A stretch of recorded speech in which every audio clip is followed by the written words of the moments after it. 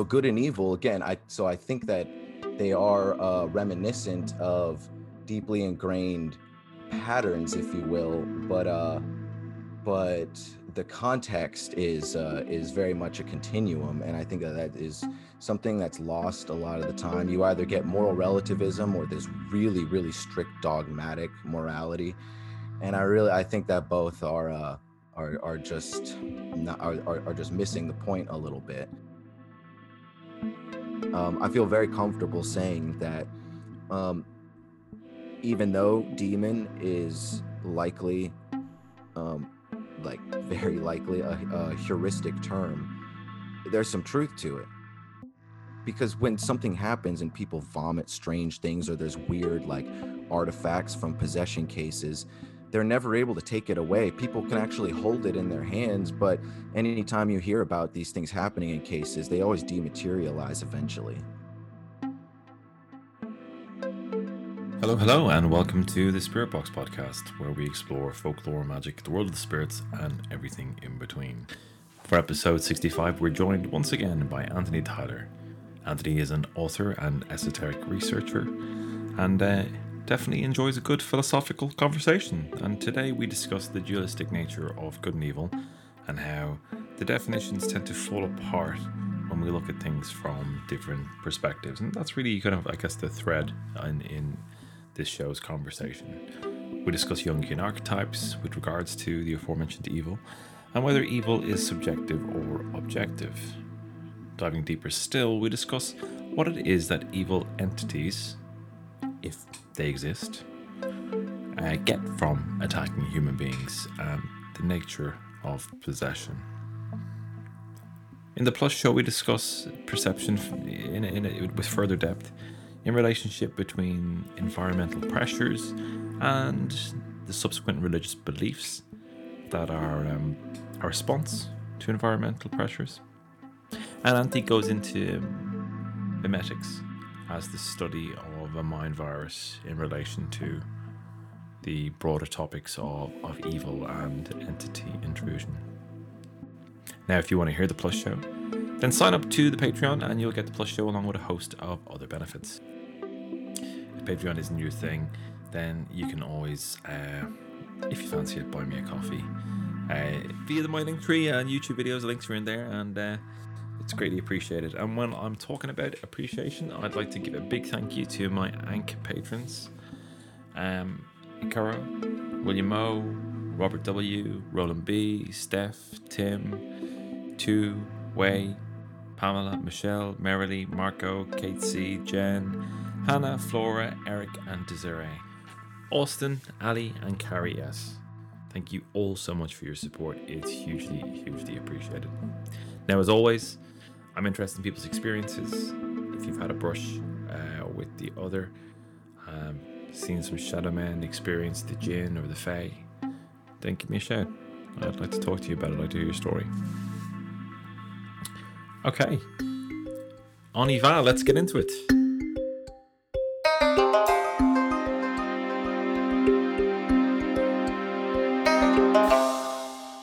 Anthony, you're very welcome back to the Spirit Box. Nice to see you.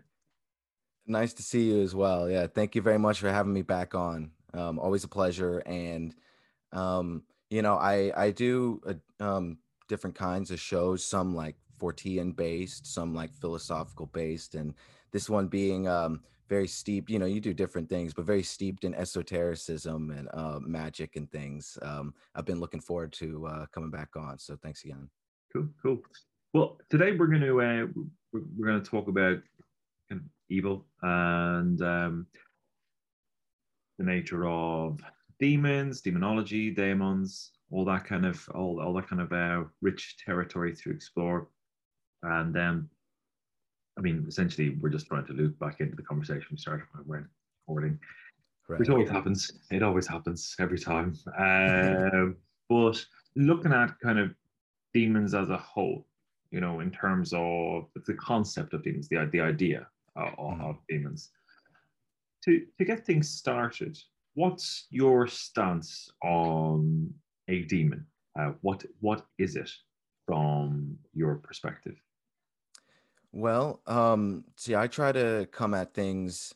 Um, I'm I have my own personal beliefs, and that I have like spiritual inclinations, you could say, and but coming from a a pretty Jungian mindset, and just trying to find control methods, so to speak, for certain things, and even like common denominators, if you will, to analyze things on a level playing field. I'm always looking at the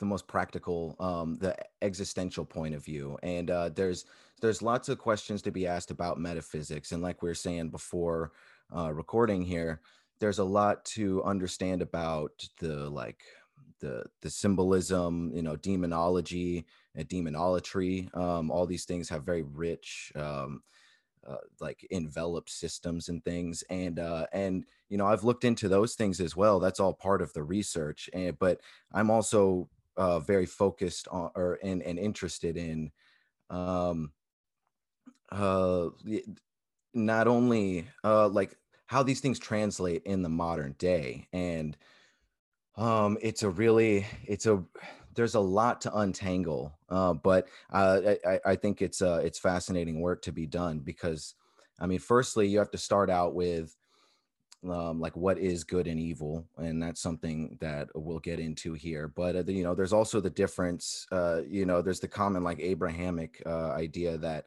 there's only angels or demons, and I'm definitely not of that mindset. I think that there is a curious gray area, and that gray area, um, I think that's pretty much more or less where you would put the daemon. I think it's just things that are um, non-divine, but not evil. And so, real quick, let's tackle what is evil, because I think um, this really opens the whole field a little bit. And important to bring up the idea, the evolutionary psychology um, unit, and a descriptive term as well, heuristic, meaning like psychological units of trial and error self-education. So good example being, it was really common, a belief in the Middle Ages, for example, as I'm sure before that as well, that you could contract disease, or like the Black Plague, through smell. You can't, of course, but it is interesting, because it's not that far from the truth. Things that smell horrific are probably going to poison you, more or less. And if you think that you might contract it from the smell, you're more likely to stay away. And same thing with people thinking that porcupines shoot quills. It's a misconception, but it'll keep you further away from the porcupine. So there is some adaptational value there. And I think that I think good and evil, in a large sense, are this sort of heuristic processes. And I think that a lot of metaphysics at large is his process. And obviously, good and evil exists on this sort of collective adaptational continuum, where things change and develop. And it ultimately boils down to, I think it's not too complicated. It's a sort of collective agreement, like, don't step on me and I won't step on you, generally speaking. And then we'll just kind of have our own shot. But I also don't think it's as simple as just like that agreement is the only thing keeping us from tearing each other's throats out, because it's like chaos theory.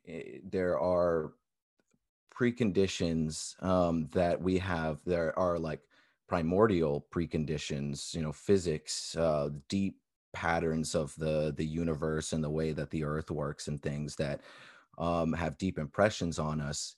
And those things are very reminiscent in the archetypes that we or those things are essentially what we are um, conveying when, for instance, with things like the mother and the father archetype. These are deeply ingrained biological adaptive patterns within us. And that gets into like the positive and negative spectrum of physics and things, and etc. So good and evil, again, I think that they are reminiscent of deeply ingrained patterns, if you will, but the context is very much a continuum, and I think that that is something that's lost a lot of the time. You either get moral relativism or this really really strict dogmatic morality, and I think that both are just not are just missing the point a little bit. So what what is a demon then? I think it really boils down to, because here's the other, it boils down to a predatory nature, and I'll get into that a little more. But a big point, obviously, with demonology, something to untangle, is the idea that not only do the victors write history, but the victors take the gods of the losers and turn them into demons. Happens consistently throughout history, and it's kind of, I think, like epitomized with the at least in the West, with the idea of the demiurge. There are other examples, but this is perhaps the most interesting one, because I mean, it really is. It's a fascinating. Am I allowed to curse on this show? Okay, cool. So I always forget to ask, but it's the demiurge, especially, and just like the concept it represents, is an interesting mind fuck, because like if you could convince someone that their god is actually a devil, that is that's pretty powerful, and there might even be some truth to that. And um, now, I don't think that, to follow through with this example, I have some sort of like Gnostic Christian leanings. I don't think that Yahweh is specifically evil, but I think he is flawed. And um, I think um, when it comes to confrontation, that and the predatory nature of things, that is really striking to the root, because we're also, remember, we're looking at like evolutionary psychology as some sort of control methods. Not to say that that's where the trail of breadcrumbs ends, but that's where it begins. And so confrontation, and what those symbols, whatever symbols are chosen ultimately to represent that confrontation, and the context of that confrontation, is where empirically we can really start to find some meat in demonology as this predatory encroachment on this collective agreement we call good and evil.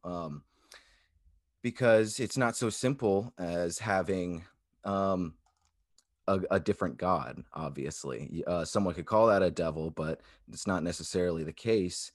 And you really it's forced me, at least in considering these things, to consider the difference between mm, um, the predatory nature and righteousness, because um, there is such a thing as righteousness, certainly, and there's sometimes where we need to defend ourselves and stand our ground, but that seems to be a very very quintessential part of the human experience, similar to love. As we know, like love and hate exist on a, they light up certain similar parts of the brain, and they exist on a very similar continuum. This idea of confrontation and the fine line between righteousness and being a predator is something that seems it's one of the most common, and I think one of the most pressing problems that we have, like in the human condition. And yeah, so just for starters, I think, like archetypally, um, practically speaking, in that slice of that gray area, because it's also, demonology, a true demon forces you to call, or calls into question, um, what side you're really on to begin with. And we can get into that more as well. But, because I've been reading some stuff about possession, et cetera, just as case studies. And that gets into some interesting territory too. Because we're talking about kind of like dualism, really. We're kind of looking at that, the kind of the binary polarity Hmm. of morality and belief, and just the fundamentals of a dualistic world, and it's quite it's quite provocative to think about it in a sense that kind of like good and evil. Huge amount of that is perspective, you know, Hmm. and that kind of like thinking about a lot of Abrahamic faiths, thinking about kind of some of the old religions that were kind of superseded by Abrahamic faiths, and as you alluded to earlier, the kind of the victor's right history, and they denounce and either subsume the gods of the people that they've vanquished um, and have overtaken.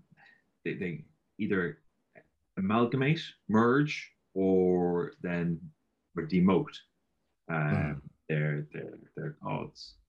But really thinking about it for a little bit, we think about say some of you know some of the kind of the fates that we would see or adversary fates based conflict that is entirely adversarial. Think about how they see each other.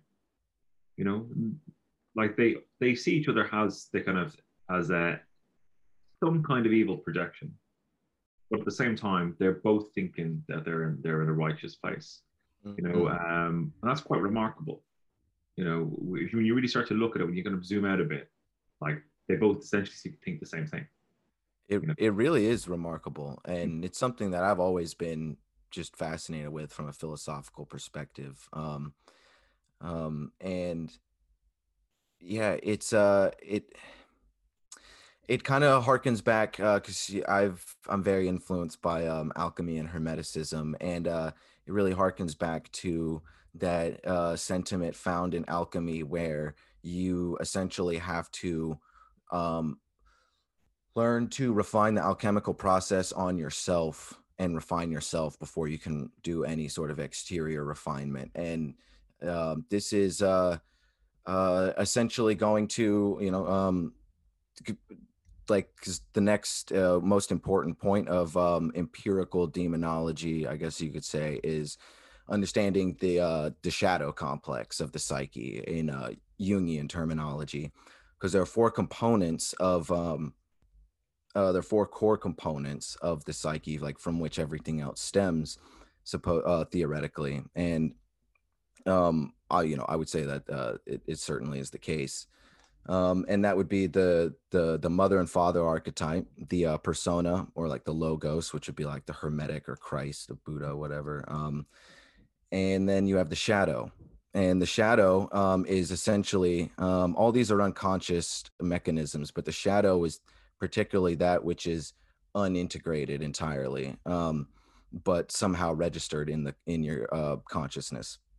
And so the unknown, people fear the unknown for a reason, just like evolutionarily speaking, because it does imply that there are things that could be potentially harmful. Um, but it's not that it's exclusively harmful at all. And so on uh, because the shadow isn't inherently evil, it's a part of our psyche that might be conduits to something greater. At its best case scenario, the shadow is very Virgilian, as in Dante's Guide and the Divine Comedy. He's not divine. He's not allowed into heaven, but not burning in hell either. He's got that middle ground of purgatory.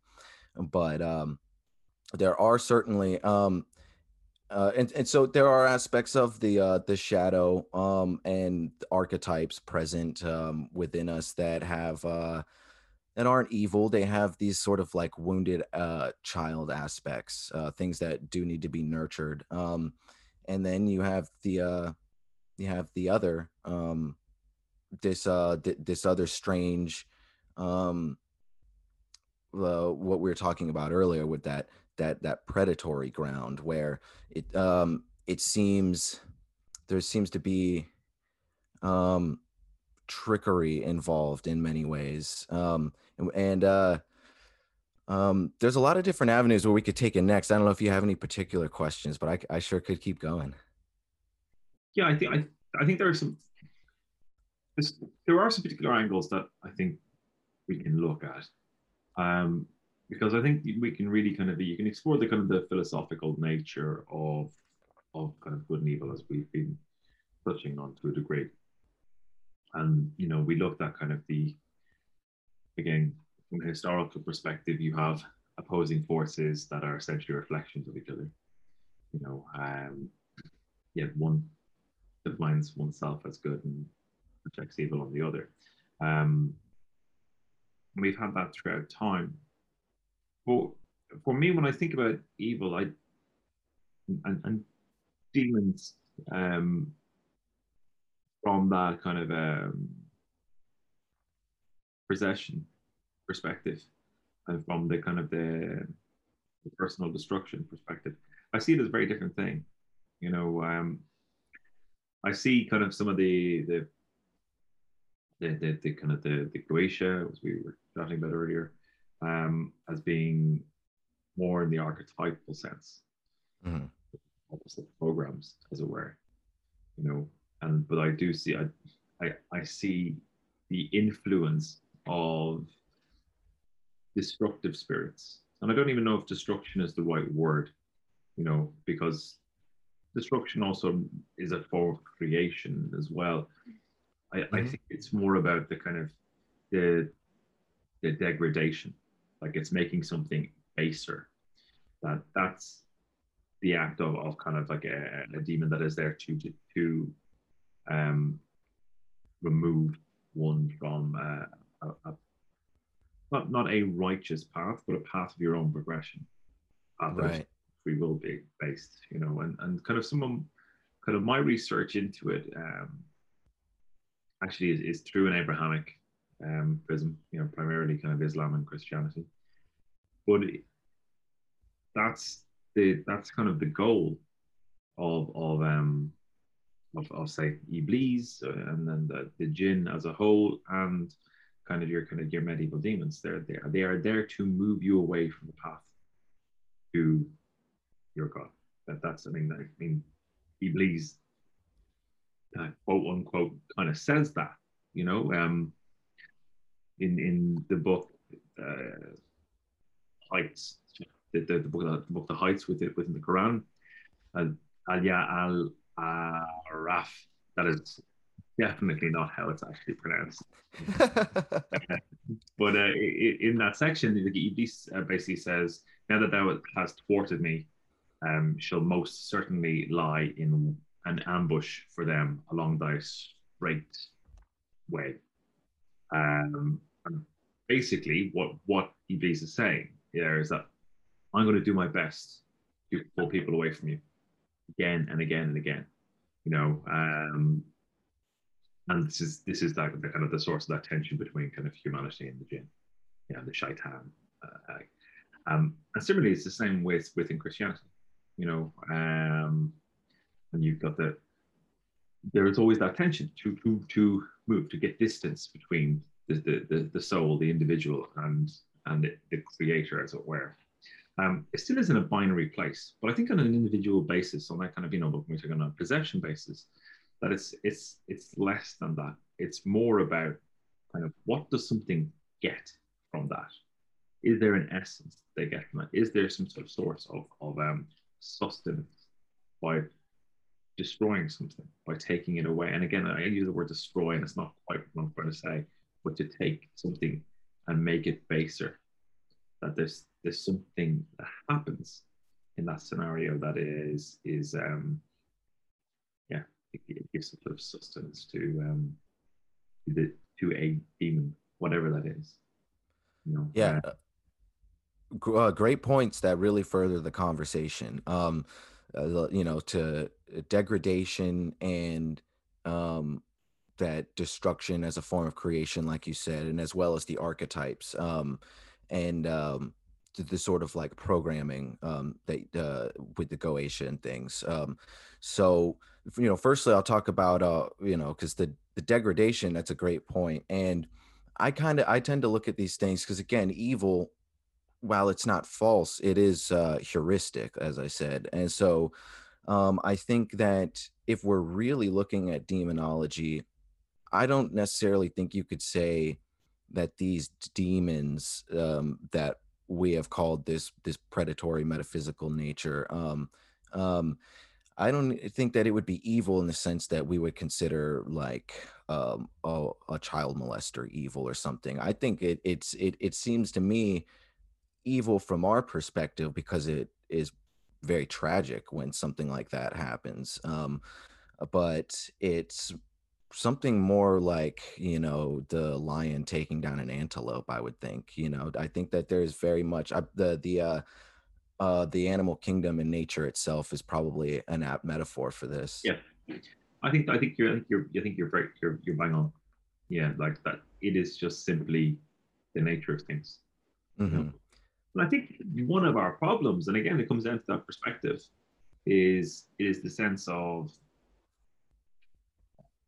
even though we kind of, in a broader sense, look up to something, right? Hmm. Whether that's a god, whether that's an idea, whether that's a political perspective, we look up. Right.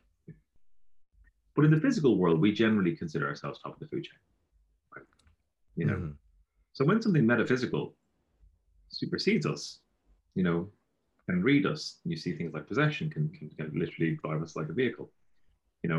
That is fundamentally terrifying for a human mind to get around. Absolutely. It absolutely paralyzes it. You know, and I've got to really stop saying, I have to listen back to this, and all I ever hear is myself say, yeah. It's okay. It I gotta, I happens. gotta, I gotta, I'm really working on it to stop saying fucking, all the time. Anyway, I get back to my point. But it's how do we understand the nature of a demon? Because I think your point is very well made, that it is just part of that kind of ecosystem that we're in, you know. I'm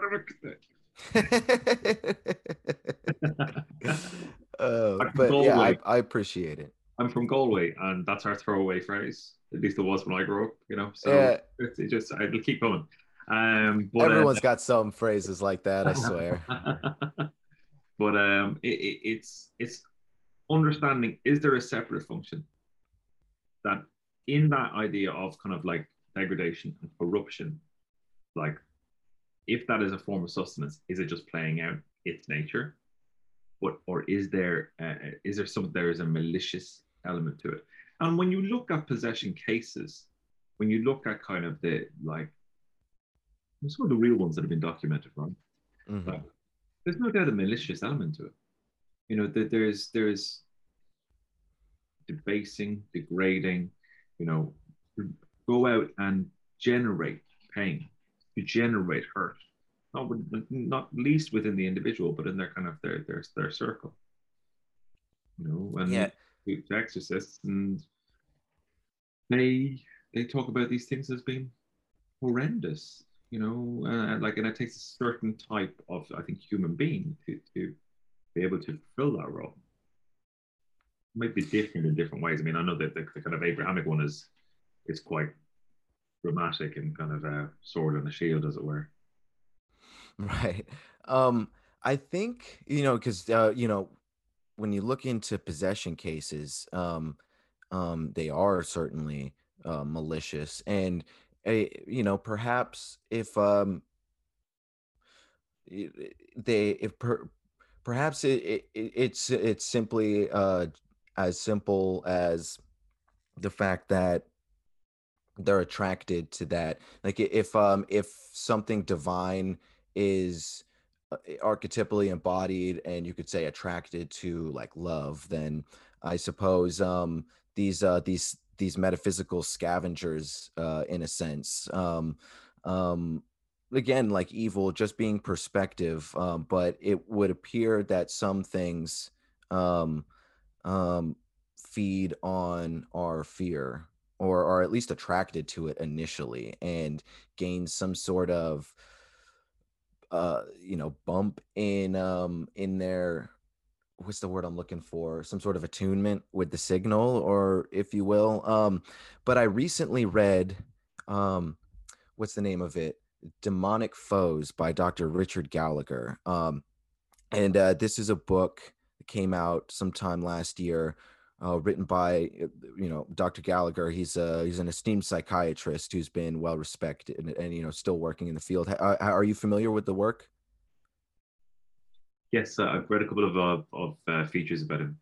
Okay, good deal, good deal. Okay, so for any listeners, just briefly, yeah, so he an esteemed working psychiatrist, pretty well studied and very well studied, I would say, and has worked with um, the exorcists within the Catholic Church for like almost 3 decades now, I believe, and has done a great deal in furthering the study of this continuum of mental illness and true anomalous possession cases. And there is a bit of a continuum, but as he points out in the book, one of the biggest takeaways is that there's not always a slow progression, but like in the case with Annalise Michel, I think it's and others, but that's definitely the biggest best example.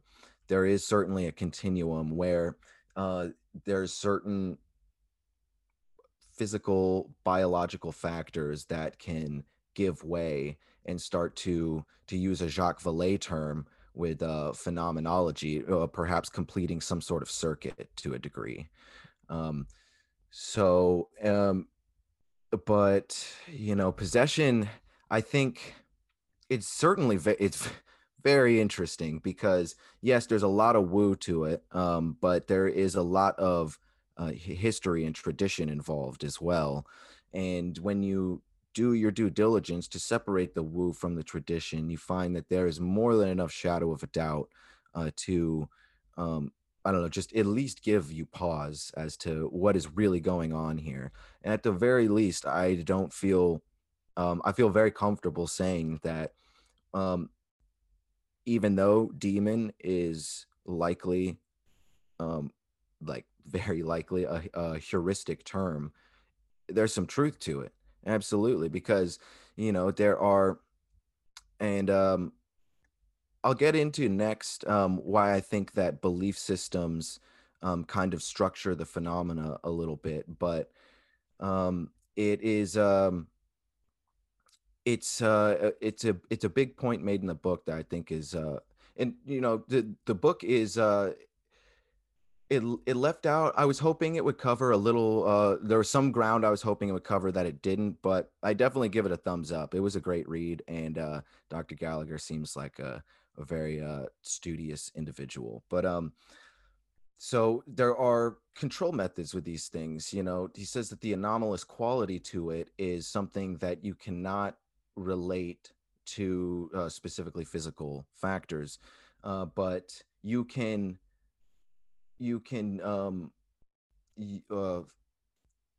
acknowledge diagnose. You can diagnose the symptoms the same way you could diagnose a physical illness as well. And that's a very important point to make, because there are these strange anomalous circumstances, and I think that some of these anomalous circumstances are uh, are given context by belief systems, but that's why Catholic exorcists and exorcisms are so fascinating.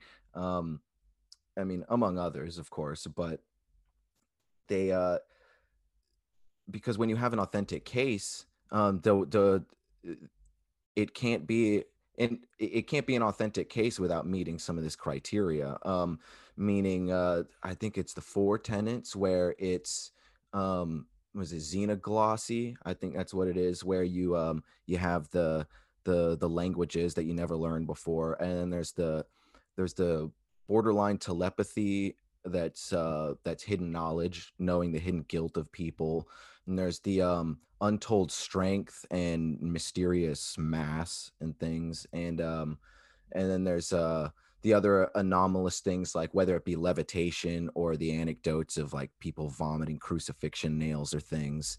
And I think at this point, I'd like to hear your thoughts on this, volley it over to you here soon, but I think at this point you really have to look into what Jung and psychotherapy would consider as transference, this idea between the psychotherapist and the patient, where there's this sort of reciprocity between each other on this like intimate, just psychologically speaking level, almost like a familial thing that you have to build a rapport with. There is that level of like, where you get from like acquaintance to someone that you trust. That's like a tangible thing.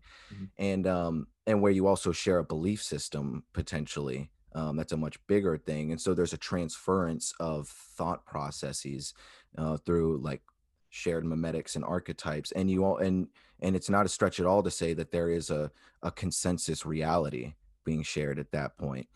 And we know the levels of things like hypnosis, especially when you take into account mental illness and, like the case, examples like psychedelics and things. Hypnosis can make the mind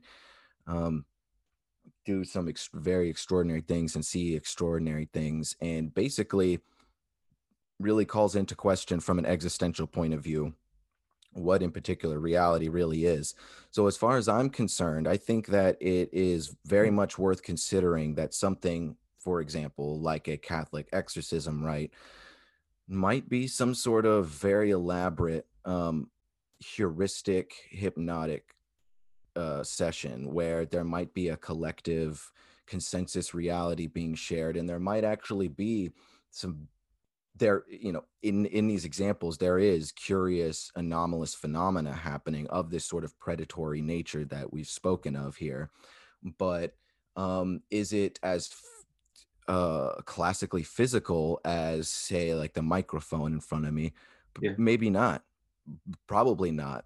If but it's very interesting to note, like, because when something happens and people vomit strange things, or there's weird like artifacts from possession cases, they're never able to take it away. People can actually hold it in their hands, but anytime you hear about these things happening in cases, they always dematerialize eventually. So it's curious. And I won't go too far down this rabbit hole, but I want to make the quick comparison that all this stuff, this kind of consensus reality stuff, really also makes me think a lot about UFO experiences and really legendary stories like the sightings at Fatima and things like that. And I mean, even Point Pleasant, Mothman type stuff. Mm. So anyway. Yeah, there's a real gamut of ideas there, and it's it's extremely hard to really get to a place where we've got a concrete grounding with this. I mean, fundamentally, because as a concept, nobody wants to go near it, like not in real lives, right? Nobody Right. wants to actually touch that.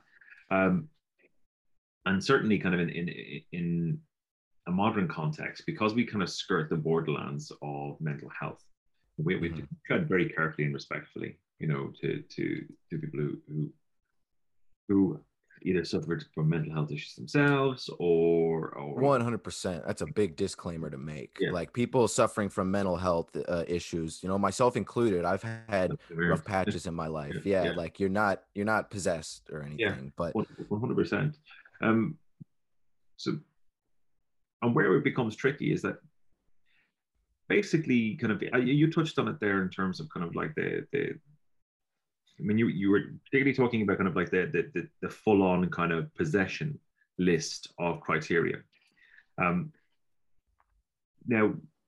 if we look at not possession, but kind of like its baby brother, as it were, obsession, and the Islamic counter the Islamic version of that is was or was literally translates to as the whispering and lies and temptation of demons or devils, right, in the hearts of human beings.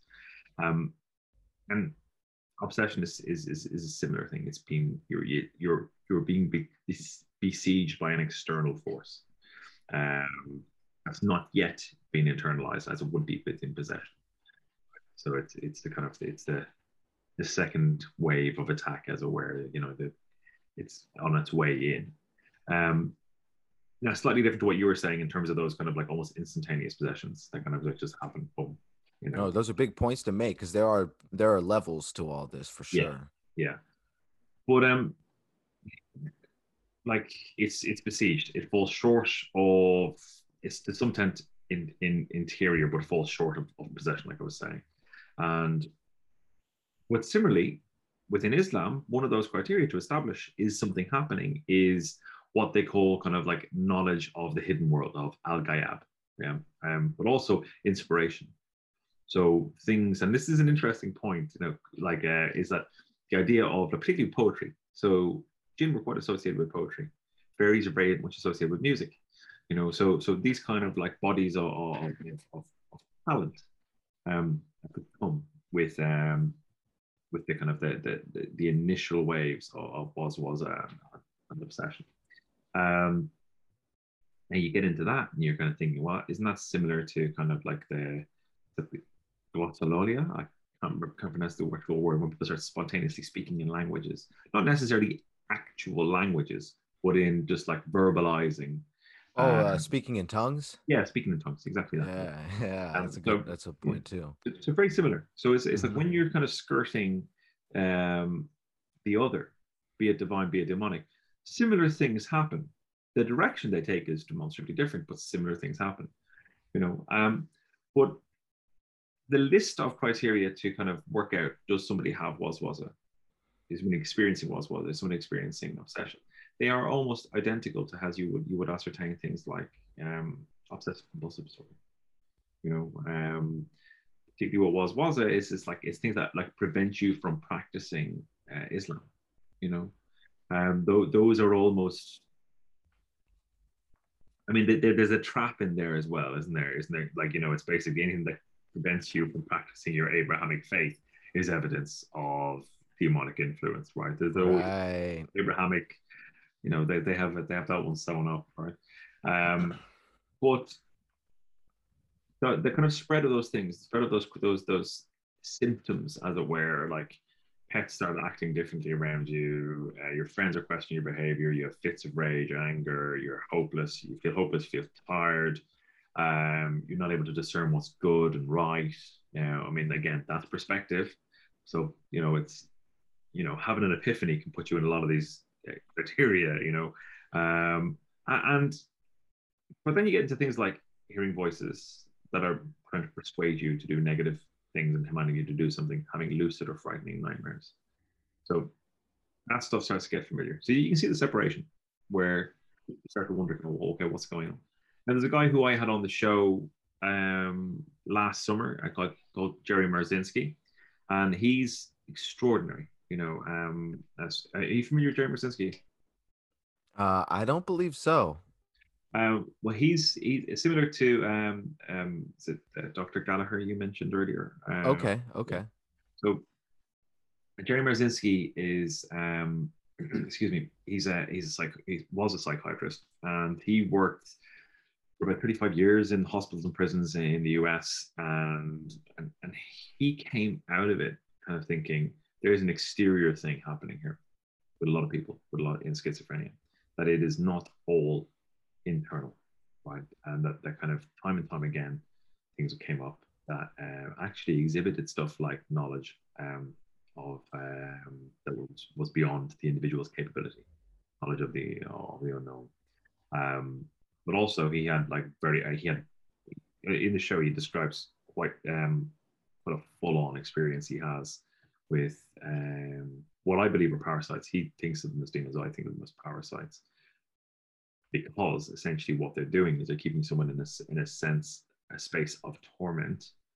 And some of the language that he relayed, that these things relayed to him, is that you have no right to interfere in our way of life. So in terms of that predatory aspect, it's predatory for a reason, that it is right. getting something from that. And I think you mentioned it earlier about kind of that the idea of negative emotions being these food for these things. Right. Yeah. Excellent points. And that some of what I feel like you're touching on there, or well, some of what you're certainly touching on there is um there is obviously, I've mentioned the word continuum 2 or 3 times, and there is I'm also reminded of the phrase that you'll hear people bring up sometimes, God of the gaps, meaning that, and I do kind of think that this rings true because this is more or less what what something heuristic is. You know, like metaphysics, in essence, is fills the gap of our scientific framework in many ways, and um, helps propel the scientific method, as the historical record shows. Many of our nearly all of our scientific discoveries have followed either spiritual sentiment or artistic sentiment. Um, and um, so I think demonology in particular, um, there's no question that even outside of the Abrahamic religions, it was certainly used as a metaphor or allegory, both, for illness. And so the demonology, but it also included this anomalous circumstance that we talk about here. And so there's, I think a lot of it is untouched still. I mean, those who know, but a lot of it's untouched.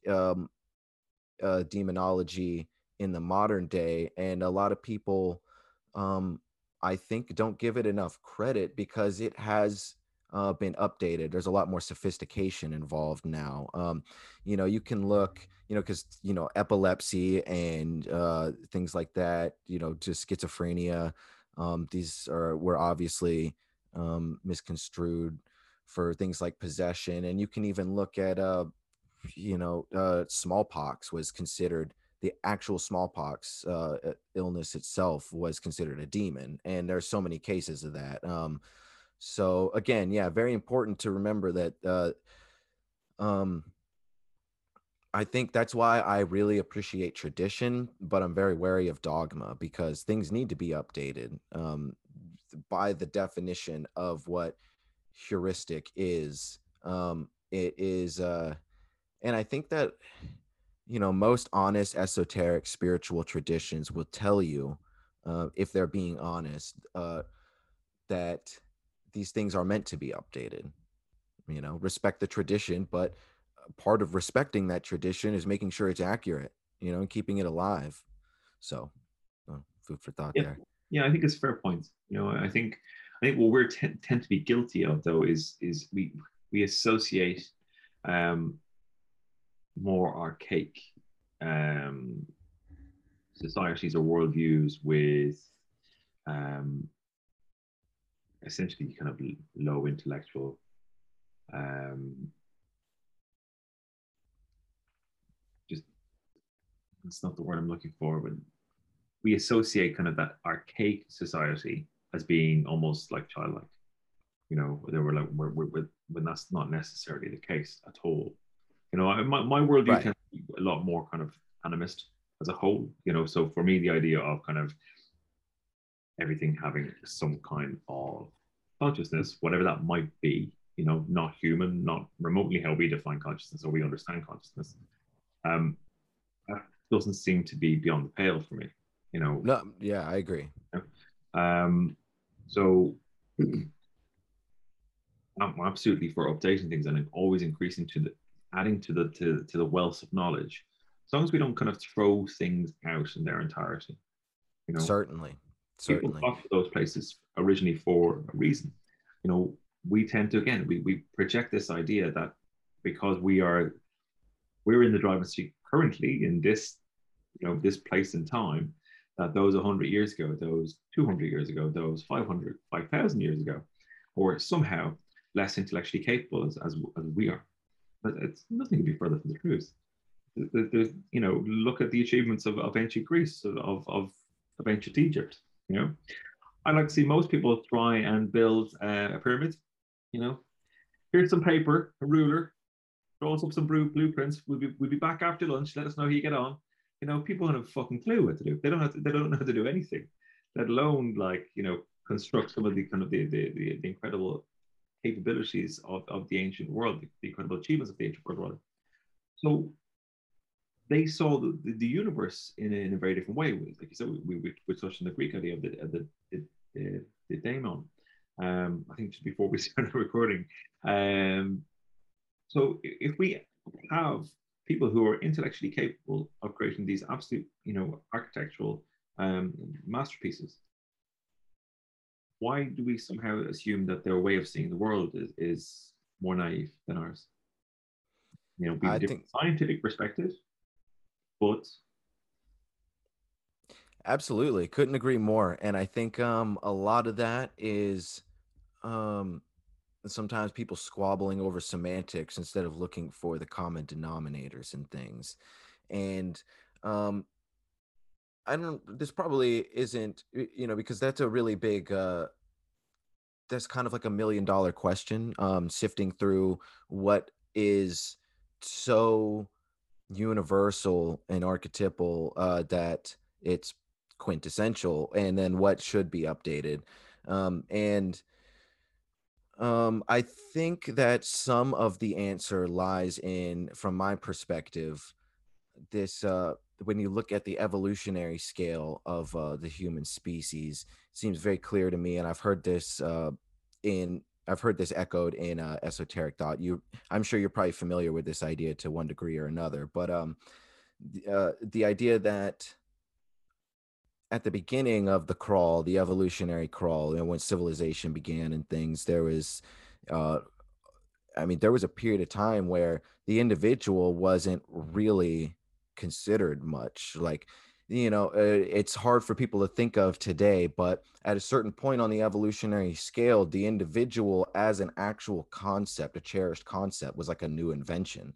And slowly, I think that that began, as the record shows, this switch. And some would point to things like the precession of the equinoxes, etc. But regardless of the circumstances, adaptationally, there's always the balance of the collective and the self, but the context and I guess the ways in which we balance those has changed a bit over time. And I think that they're now more than ever. And again, it's also geographic too, of course, even in modern day.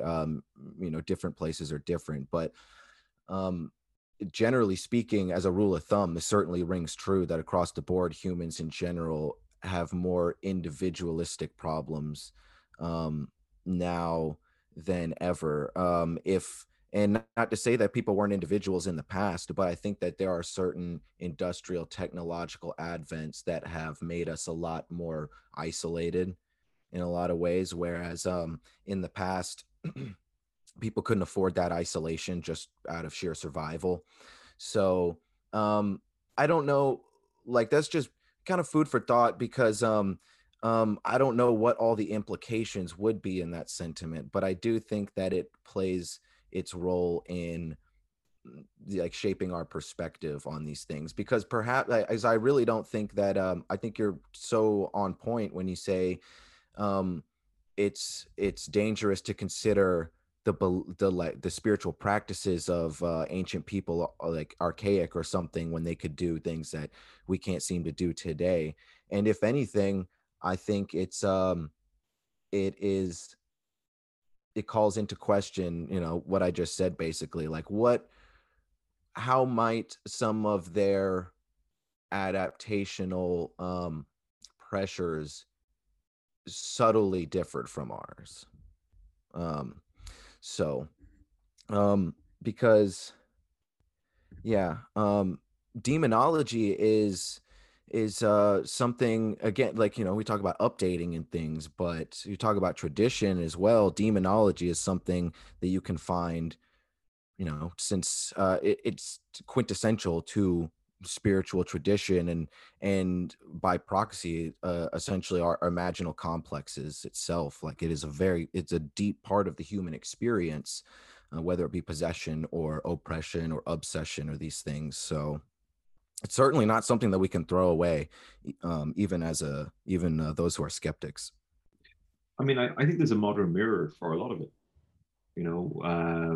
Simply, I mean, to build on your point about, you know, how modern humans exist, how particularly in the West, right? That we're predominantly online. You know, if we're not kind of sitting looking at a screen, we're checking notifications. Like we're almost quintessentially always looking at a screen. You know, and that's a it's a remarkable headspace when you start to think about it. That we're living in this illusionary world that is very real in a lot of ways, and we have a physical reaction to, you know, and we're absolutely completely addicted to it. The platforms have been designed that way to encourage that addictive behavior, and it's worked. We're very immersed in it. So what's happening there? Because when we talk about, again, the idea of being fed off, being parasited, really gone into the idea of parasites as a thing, as a separate thing from demons. Looking at the platforms that we partake in, you know, they have they have an identity. They have a collective identity. You know, there's like generational differences. There's communication types of differences based on the technology, but there's also kind of there's a sense of point of view, of a collectivist point of view. Twitter is a very different mentality to YouTube, as does Facebook, as does Instagram. They all exhibit different features, different behaviors. And that interests me a lot because I think about it in terms of, well, they're all manipulative. They're all wanting you to focus on, spend your time on. And again, from the very straight psychological impetus to encourage you to go in and see, you know, did I get likes? You know, or whatever the currency is, right, in the platform. And that's taking you away from a path. It's taking your time from you.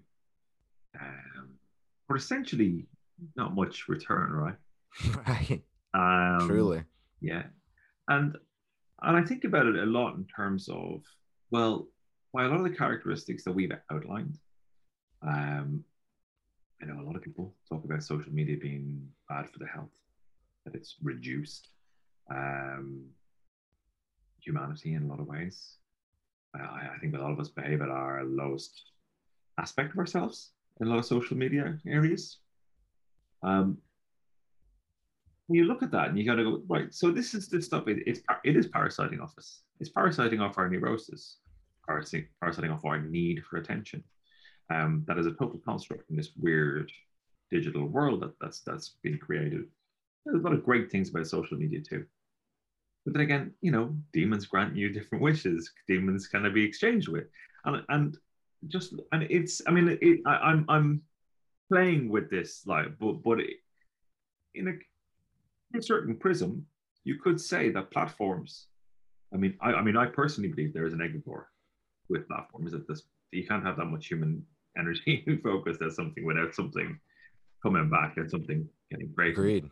You know, but is there a form of a demonic entity that is generated out of like a technical space mixed with kind of human attention, human psychic energy, human emotions? You know, I know it's a bit of a curveball, but you know where I'm going with it. Like there's similar aspects to it. I think it's an interesting pair to poke with a stick. Absolutely. You know, I'll say it, even if people think it's cheesy, I haven't received any backlash or anything, but I think that you know, the term Black Mirror is very apt. It certainly is, and it's a double-edged sword. You know, it's like I really see the internet, archetypally speaking, and you know, laptops and computers as, you know, again, archetypally speaking, as like divination oracles in a way. I mean, it's really not too far off from something similar to a Ouija board in a way. And it's just obviously a lot more sophisticated. Wonderful. So this has been a really interesting and engaging conversation. So thank you very much for joining us once again. And where's the best place for people to find you, want to find more about you? You got another book in the pipeline. How's the book coming along? It's coming along well. Regular life always gives you plenty to deal with, but I can't complain, and I'm chugging along, making my way through this manuscript. And it's very much going to be a companion piece. This one's going to be Hunt Manual. The last one was Dive Manual.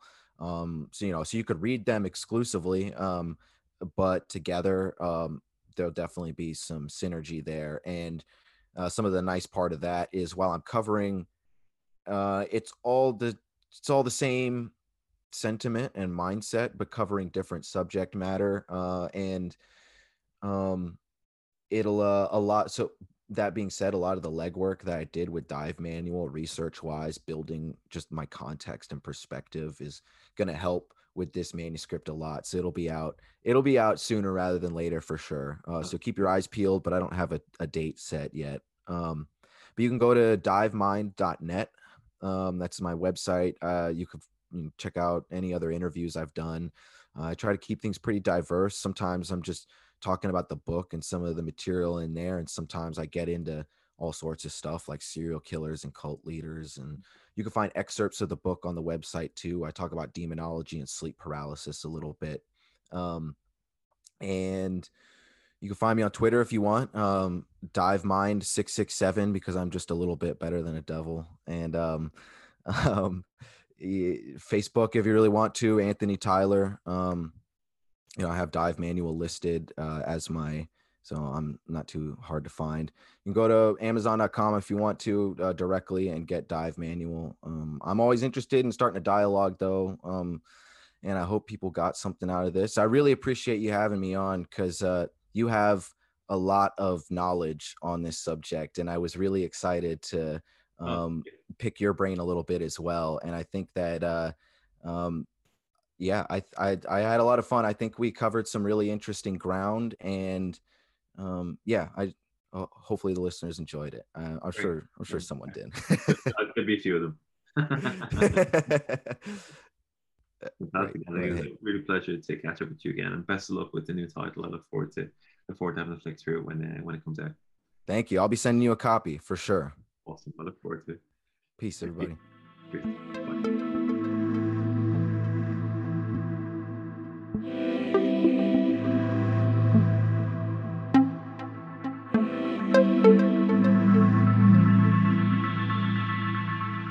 Thank you very much, Anthony. I really enjoyed that chat. If you want to find out more from Anthony, then check the show notes. You can find the links to his website, and in this website he lists a whole heap more of his podcast appearances, and he's got a new book coming out, so do keep an eye out for his work.